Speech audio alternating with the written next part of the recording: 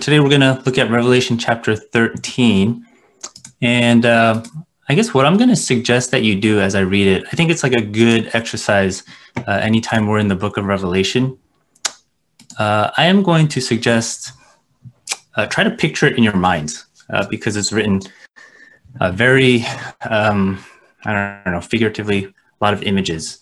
And if it helps you, maybe close your eyes. So this is Revelation chapter 13. And I saw a beast rising out of the sea with 10 horns and 7 heads, with 10 diadems on its horns and blasphemous names on its heads. And the beast that I saw was like a leopard. Its feet were like a bear's, and its mouth was like a lion's mouth. And to it the dragon gave his power and his throne and great authority. One of its heads seemed to have a mortal wound, but its mortal wound was healed. And the whole earth marveled as they followed the beast. And they worshipped the dragon, for he had given his authority to the beast. And they worshipped the beast, saying, "Who is like the beast, and who can fight against it?" And the beast was given a mouth uttering haughty and blasphemous words, and it was allowed to exercise authority for 42 months. It opened its mouth to utter blasphemies against God, blaspheming his name and his dwelling, that is, those who dwell in heaven. Also, it was allowed to make war on the saints and to conquer them. And authority was given it over every tribe and people and language and nation, and all who dwell on earth will worship it, everyone whose name has not been written before the foundation of the world in the book of life of the Lamb who was slain. If anyone has an ear, let him hear. If anyone is to be taken captive, to captivity he goes. If anyone is to be slain with the sword must he be slain. Here is a call for endurance and faith of the saints. Then I saw another beast rising out of the earth. It had 2 horns like a lamb, and it spoke like a dragon. It exercises all the authority of the first beast in its presence and makes the earth and its inhabitants worship the first beast, whose mortal wound was healed. It performs great signs, even making fire come down from heaven to earth in front of people. And by the signs that it is allowed to work in the presence of the beast, it deceives those who dwell on earth, telling them to make an image for the beast that was wounded by the sword and yet lived. And it was allowed to give breath to the image of the beast, so that the image of the beast might even speak and might cause those who would not worship the image of the beast to be slain. Also, it causes all, both small and great, both rich and poor, both free and slave, to be marked on the right hand or the forehead, so that no one can buy or sell unless he has the mark, that is the name of the beast or the number of its name. This calls for wisdom. Let the one who has understanding calculate the number of the beast, for it is the number of a man, and his number is 666. All right, this is the word of the Lord. All right. I fooled some of you with that. Now, I want you to meet Counterfeit Sam, okay? Counterfeit Sam looks like me, right? He has the same face. He has the same clothes. From your vantage point, he looks like the real thing. When he waved, I saw somebody wave back, right? But guess what? He's not real, right? He's just a copy. Counterfeit Sam. He can't preach to you a message right now. I can't touch him right now. If you put your trust in Counterfeit Sam, you'd be in a lot of trouble because Counterfeit Sam has no substance, right? You will get hurt if you trust in Counterfeit Sam. All right, let me turn that off. Zoom is amazing, right? That illustration only works because of Zoom. My kids are cracking up right now. All right. Here's the point, right? I was inspired by Miss Natalia's object lesson. That was an object lesson. Now, counterfeits cause a lot of damage and a lot of loss. This is a message that's going to be about counterfeits. Now, it is actually a very serious problem in the world, in business and even in health. So, for example, as e-commerce has grown, counterfeits have caused a lot of economic damage. There was this report produced by this group called Frontier Economics, and they produced a report for the International Chamber of Commerce. And in that report, what they tried to do is they tried to measure the global economic impact of counterfeit goods. And this is what they estimate by 2022, that counterfeits will lead to an economic loss of somewhere between $30 billion to $54 billion, which and equal job losses of about 4.2 to 5.4 million by 2022. So there is, of course, real damage being done to companies because, a company may spend a lot of money developing a product and marketing that product, and only to have people then buy the counterfeit version of that product at a cheaper price on places like Amazon and eBay. And not only that, when the counterfeit is not good in quality, then it actually spreads negative marketing of the product and stifles innovation. So people will start to rate that product with like a 1-star in Amazon saying, it stinks. And that further hurts that particular product, which will hurt that company. So counterfeits have this devastating effect on businesses. Not only that, but counterfeits can have an adverse impact even on your health. So there's all kinds of counterfeit drugs out there. And the problem with taking a counterfeit drug is not only will it not address the ailment in which you're taking that drug for, but it can actually have ingredients in there that might cause you even greater harm. Now, I read that, as these COVID-19 vaccines are being administered, there's warnings because there are some people who are trying to sell counterfeit versions of the vaccine on the black market. So the FDA has to give this warning, right? Do not buy COVID-19 vaccines on the black market because they are going to be fake. Can you imagine getting a counterfeit vaccine? You might think you're protected from COVID only to discover that your sense of security was based on something that was fake. And of course, that would have devastating effects on individuals and communities. Now, there's so many examples, plenty of examples in this world that we can look at to see the dangers of counterfeits, but I think you get the point. Counterfeits are a powerful way to steal, kill, and destroy, and those are the very things that Satan wants to do, which would mean and which would make counterfeiting a great strategy for Satan. Last week, we were introduced to the dragon who is called the devil, right? And Satan. The dragon and his angels were thrown down to earth because they were given this great blow on account of the death and resurrection of Jesus. And so now it says the dragon is on the earth, but he is angry because he knows that his defeat is imminent and therefore his time is short. And so the dragon is going to use whatever time he has left before Jesus returns to consummate his final defeat in order to attack the church, right? That's his goal. That's the dragon's goal.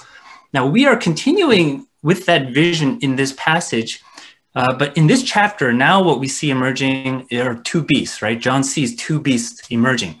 The first beast rises out of the sea with 10 horns, 7 heads, and 10 diadems on its horns.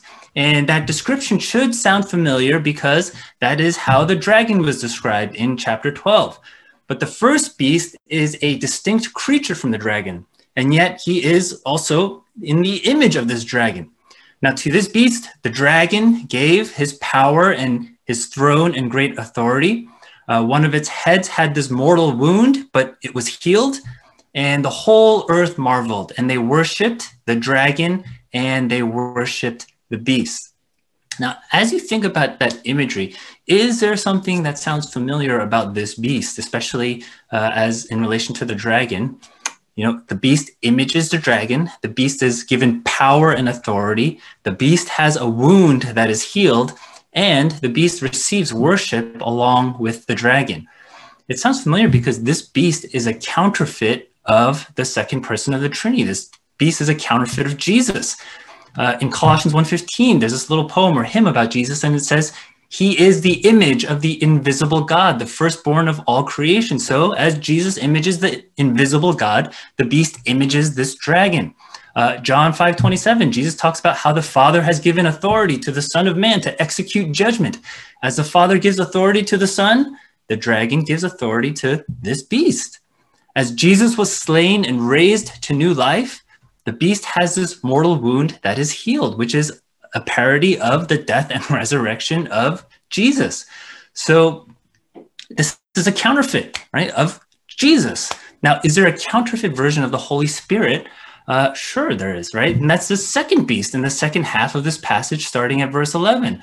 John sees another beast rising out of the earth.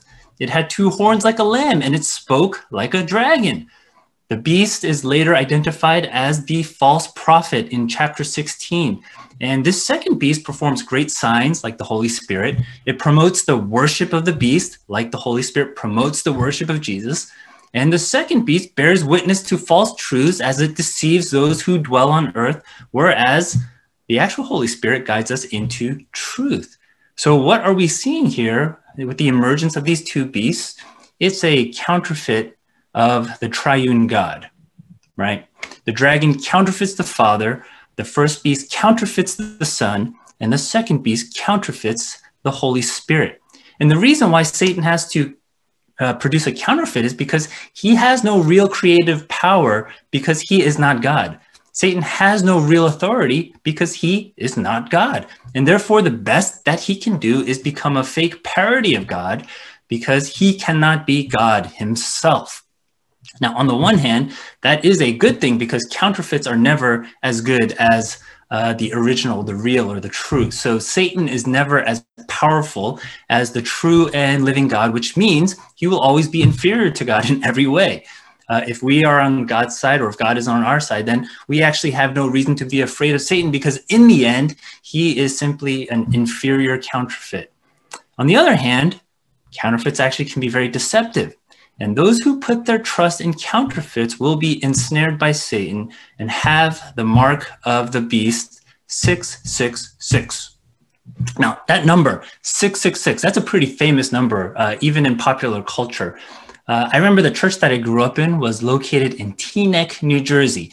And the zip code of Teaneck, New Jersey is 07666, right? I thought, oh no, this town is evil. Why is our church in this town? But that's not the right way to approach or to think about this number, right? It's not meant to conjure up some kind of superstition, but in the book of Revelation, right, numbers are not meant to be taken literally, but they are always figurative or symbolic of something else. So if you remember the number 144,000, what did that represent? The community of the redeemed, because 144,000 is 12 times 12,000. 12 is a figurative number for wholeness. You have the 12 tribes of Israel and the 12 apostles. We had 1,260 days and 42 months, which we also see repeated in this passage. And these are not literal periods of time, but they are borrowed visionary language from the book of Daniel to represent this period of tribulation. So numbers in the book of Revelation are not literal. And similarly, the number 666 is not something that we are taking literally. But why is 666 the mark of the beast? There's a lot of theories out there, but this is what I think, right? The number 3 signifies completeness, as expressed by the completeness of the triune God. The number 7 also represents completeness, as we have seen over and over again in the book of Revelation, right? 7 is a very popular number in this book. So if God were to be represented by a number, it would probably be 777, right? 3 sevens, because it would represent divine perfection. But the best that the beast can do is what one commentator calls completeness of sinful incompleteness. So while bearing 3 numbers, the best that the beast can do is bear an incomplete number 6, right? Doesn't quite hit that complete number 7, that perfect number 7. And that number further emphasizes Satan's attempt to image the perfect and the true God, but falling short and becoming rather a poor counterfeit or a poor imitation of God. Now, the first beast and the second beast, what they do is they attack in different ways. So the imagery of the first beast suggests that he uses the state in order to attack and persecute the people of God. You have this first beast is rising out of the sea and also bears images to these different animals. These same animals are mentioned in Daniel's vision in Daniel chapter 7, except one key difference, the 4 beasts in Daniel chapter 7, they represent, they're 4 separate beasts and distinct beasts, and they represent specific earthly kingdoms that persecuted the people of God, such as Babylon and Persia and Greece and possibly Rome. This vision in Revelation, I think, picks up on that. Only rather than 4 separate beasts, all 4 animals are now found in this one beast from the sea. And I think we can draw the inference and say that the beasts that worked through those kingdoms of Babylon, Persia, and Greece and Rome to persecute the people of God were ultimately or originally the work of the same beast according to this vision.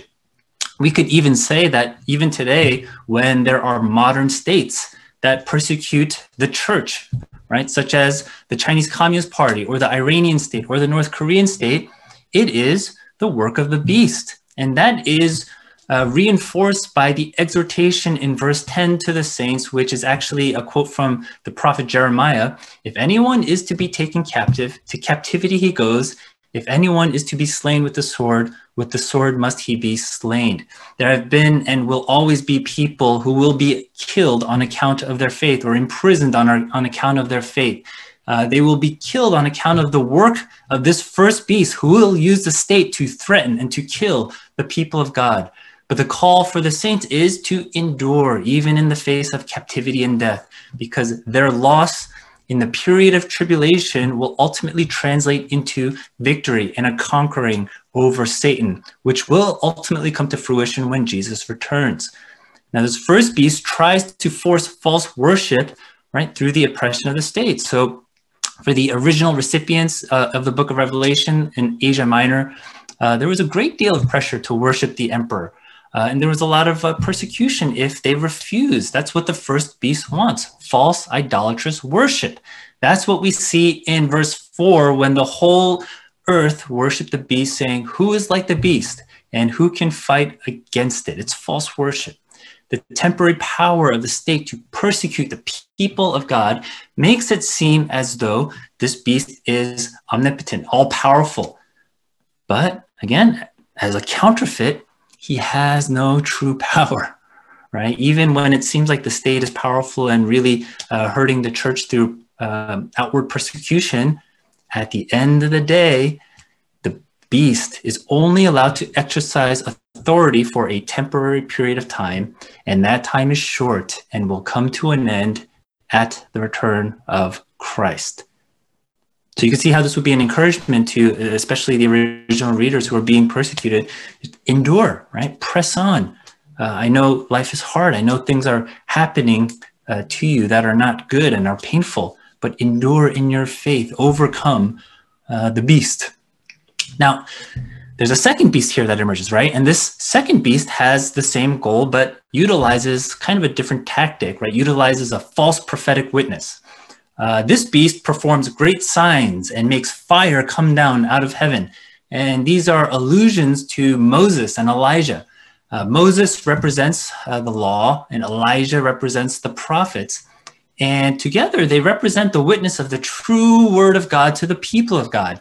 And so what the second beast is doing is bringing a false word through deception. And some commentators even think that this is actually specific to the church. The second beast will infiltrate the church and bring deception to the church.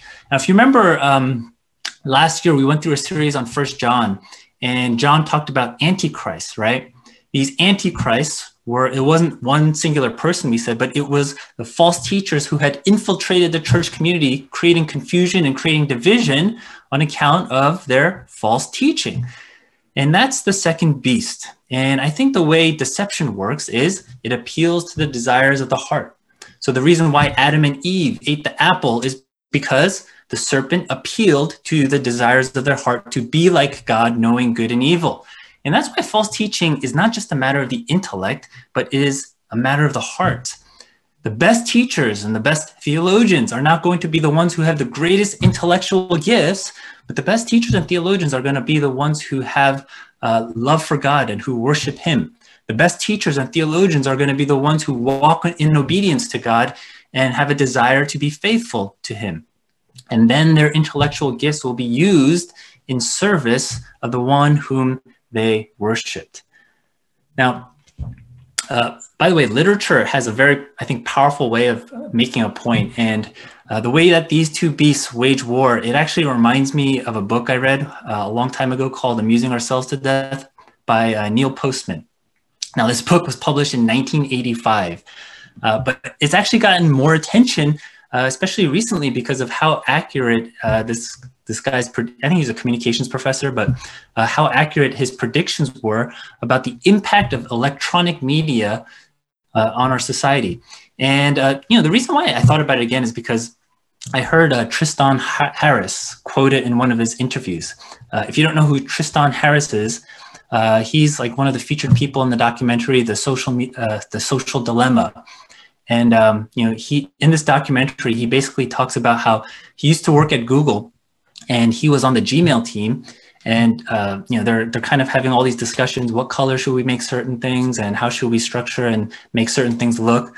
And all with the goal of how do we get people to kind of be on Gmail even longer. And he said he found it interesting that as they were discussing how to make Gmail better, nobody was discussing how to make it less addicting. And because he himself was very addicted to his own email, he was concerned that all of these young engineers in their 20s and 30s were creating something that's going to be addicting, but not really thinking about the social impact of what they were creating. So he has this line about tools. He says, if something is a tool, it's waiting there to be used. But if something is not a tool, it wants things from you. And he says, we've moved away from having a tools-based technology environment to an environment that uses addiction and manipulation. And so his mission and his organization is basically to educate the public in regards to the way technology is designed and the way it's meant to suck us in and keep us on our phones longer, and the ways that it's basically enslaved us, right? So anyway, he's somebody that intrigues me, and I like listening to him talk. And I was listening to an interview that he gave, and he read a quote from this Neil Postman book. And let me read it for you. Now, keep in mind, this was written in 1985, okay? In 1985, life was very different. Cold War stuff was happening, and I guess people were very concerned about the rise of Big Brother. So this is what Neil Postman writes. He says, we were keeping our eye on 1984. By the way, I'm going to read 3 paragraphs, so bear with me. When the year came and the prophecy didn't, thoughtful Americans sang softly in praise of themselves. The roots of liberal democracy had held. Wherever else the terror had happened, we at least had not been visited by Orwellian nightmares. But we had forgotten that alongside Orwell's dark vision, there was another, slightly older, slightly less well-known, equally chilling, Aldous Huxley's Brave New World. Contrary to the common belief, even among the educated, Huxley and Orwell did not prophesy the same thing. Orwell warns that we will be overcome by an externally imposed oppression. But in Huxley's vision, no big brother is required to deprive people of their autonomy, maturity, and history. As he saw it, people will come to love their oppression, to adore the technologies that undo their capacities to think. What Orwell feared were those who would ban books. What Huxley feared was that there would be no reason to ban a book, for there would be no one who wanted to read one. Orwell feared those who would deprive us of information. Huxley feared those who would give us so much that we would be reduced to passivity and egoism. Orwell feared that the truth would be concealed from us. Huxley feared the truth would be drowned in a sea of irrelevance. Orwell feared we would become a captive culture. Huxley feared we would become a trivial culture preoccupied with some equivalent of the Feelies, the Orgy-Porgy, and the centrifugal bumble puppy. I don't know what any of that means, by the way. As Huxley remarked in Brave New World Revisited, the civil libertarians and rationalists who are ever on the alert to oppose tyranny fail to take into account man's almost infinite appetite for distractions. In 1984, Huxley added, people are controlled by inflicting pain. In Brave New World, they are controlled by inflicting pleasure.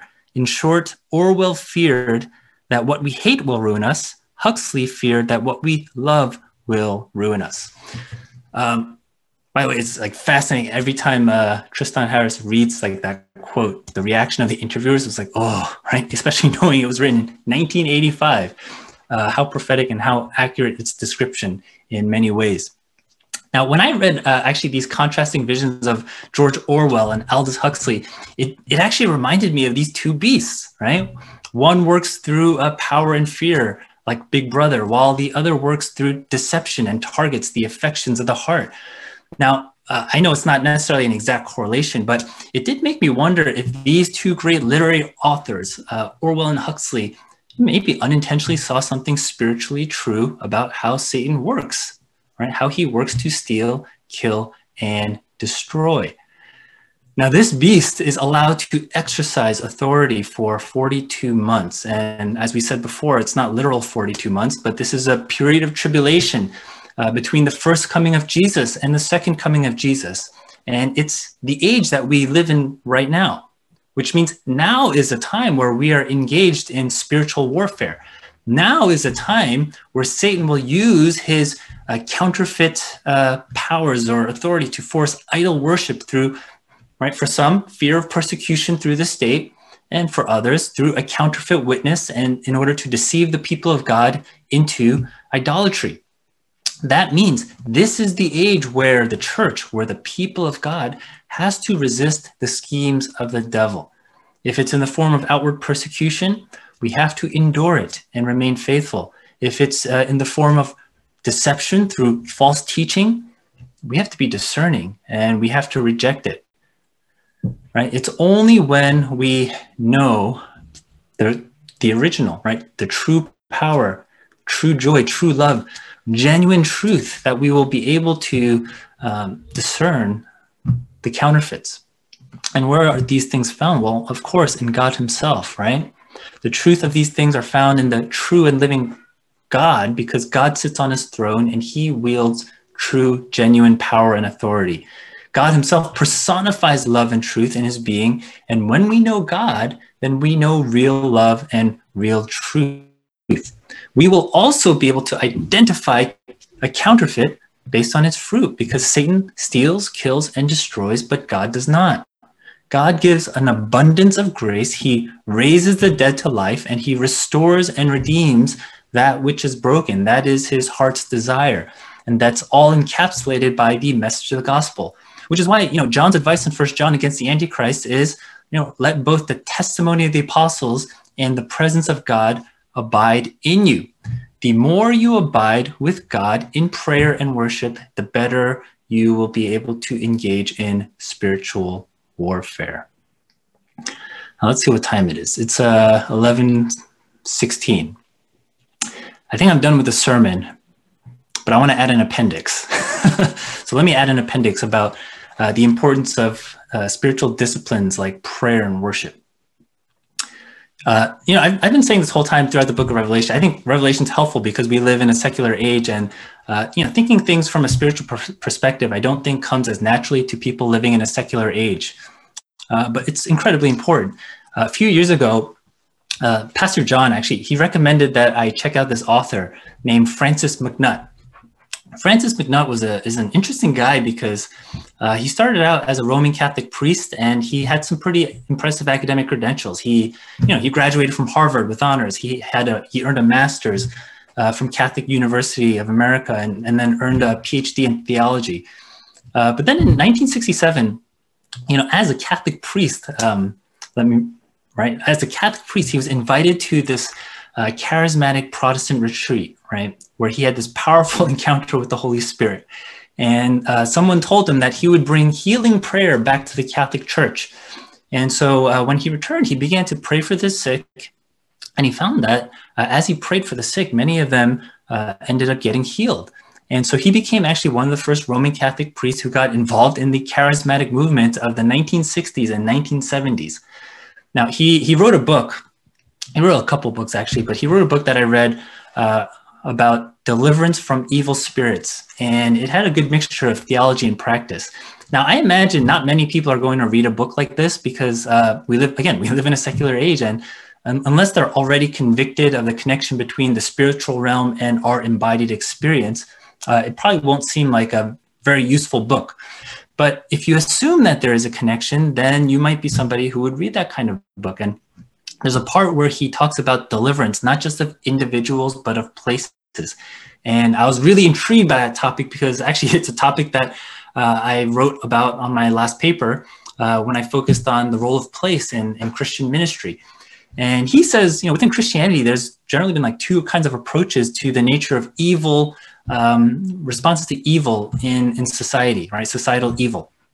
The first approach understands that, personal evil spirits are at work who occupy certain areas or territories, and those territories need deliverance from those evil spirits using spiritual weapons like worship and the word and prayer. And the second approach sees the problem not so much as these personal evil spirits, but just generic evil forces that have embedded sin into our systems and our institutions. And so they would start by saying, you know, we just need to reform or tear down our systems in order to be free from the tyranny of sin or evil. Now, McNutt is not saying it's one or the other. He's actually saying, you know, you need both approaches to adequately deal with evil in the world. But with that said, he says those who don't have an understanding of the spiritual nature of systemic evil will never be able to successfully destroy the kingdom of Satan. And I only mention that because, again, in a secular age, I think the second approach is more palatable to most people, right? Reform systems or tear down systems. But that first approach will probably seem a little bit superstitious, I imagine, to even some of you here today. So if Satan wants to produce false worship, then the church needs to devote itself to true worship. If the beast and the dragon want worship, then we need to resist false worship and engage in true worship. And that's why it's one of the ways we engage in spiritual warfare. And if we can resist the spirit of the beast, then perhaps we change the spiritual climate, because the spirit of the beast gets weaker and weaker. Again, in a secular age, that sounds weird, especially when you attach it to actual problems like, for example, racism, right? Pray and worship to dismantle racism. And people would say, what? What is that going to do? Well, so I began to think, and I said, well, all right, if we think about the problem of race from a sociological perspective, you know, there's a sociologist named Peter Berger. And one of the things that he does in one of his books, he shows how systems can start to take on a life of its own. And you have these certain values that are externalized into an institution. And as the system forms, those who become part of that system, then those external values become internalized into the people. And you kind of have this cycle where the system takes on a life of its own. So if the people who inputted those initial values are gone, right, long gone, it kind of doesn't matter, because the values still live on, because that system is shaping those values within people. So as it relates to race, you know, for example, if white supremacist values a long time ago were externalized into institutions, and those values are in there, then they can continue to form and shape people who are part of that system. And then hence you have a group of people who say our systems are racist. Now, I'm in school, right? So I'm learning this from my professor, and the professor that I'm studying under for my degree, he takes that and he says, well, it's actually not enough to tear down systems, because systems have been torn down only to have the same dysfunctions keep coming up. So even though slavery was abolished, a new system came up of Jim Crow. Even though Jim Crow is gone, what emerged was a system of mass incarceration of African Americans. So he says, even if you demolish one system, the one that replaces it may still be dysfunctional, because there is an underlying narrative that is driving these systems. And until you change the underlying narrative, the systems that emerge will continue to be dysfunctional. All right, that's a sociological perspective. So here's a question I ask. How do you change the narrative, right? If that's the key, how do you change the narrative? How do you change people's imaginations in terms of being able to see things in a new way that's not dysfunctional? And you know what his answer was? That's a good question. I'm trying to figure that out.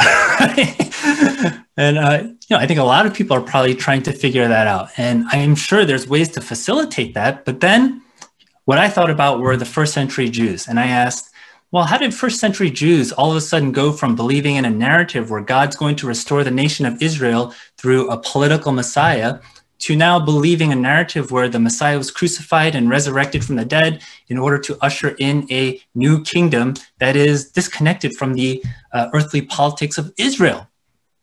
And I guess I would suggest their narrative changed because the Holy Spirit changed their paradigm, right, through the resurrected Christ. In other words, God changed the narrative. So now combine these two things and I say, well, what if what people call narratives is really the context for spiritual warfare? After all, God had his narrative, but it wasn't until the serpent entered and challenged that narrative that Adam and Eve succumbed to that temptation and fell. So perhaps one of the ways we can deal with societal evils is by attacking it at its spiritual foundations. And of course, not to negate the work of reformation or reforming our systems, because even Francis McNutt would say that's important too. But if the figurative picture in Revelation depicts a literal spiritual reality, right, and a literal spiritual war, and the beasts are attacking our institutions and our affections through maybe a false narrative, right? Then perhaps the work of the church is to engage in spiritual warfare through our worship and refuse worship to the beasts and make sure that the true and the living God receives all the worship, right? Maybe then the way we engage in spiritual warfare is we need to be a people of prayer, and we need to proclaim the testimonies of God and his word, right? The spiritual disciplines. And I guess the way I think about it, a lot of organizations are going to work for reform, and that's a good thing. But only the church is actually going to deal with some of these things on a spiritual level, right? So the work of the church, we have to do it. I know a lot of you care about some of the stuff that's going on in the world. Are we being faithful in engaging in war at the spiritual level, right? Because I think some of these things, maybe only God can change. Even the narrative, maybe only God can change the narrative. But we have to fight. We have to fight Satan, and we have to fight his attacks. But we can fight it from a place of victory, because his time is short. He knows he's going to lose. We know Jesus is going to win. That's what Revelation is about. And so therefore we can fight confidently, knowing that there will be victory. And even, we don't live in a oppressive state right now where we're persecuted by the government and thrown in jail and killed on account of our faith. But even if that were the case, we could resist even to the point of death, because there is something after that. There is victory even after bodily death, because there is a resurrection in Christ. And so that's my appendix. So kind of 1.5 sermons today, a little bit long, but that's okay. You have nowhere to go, I think. Let me pray.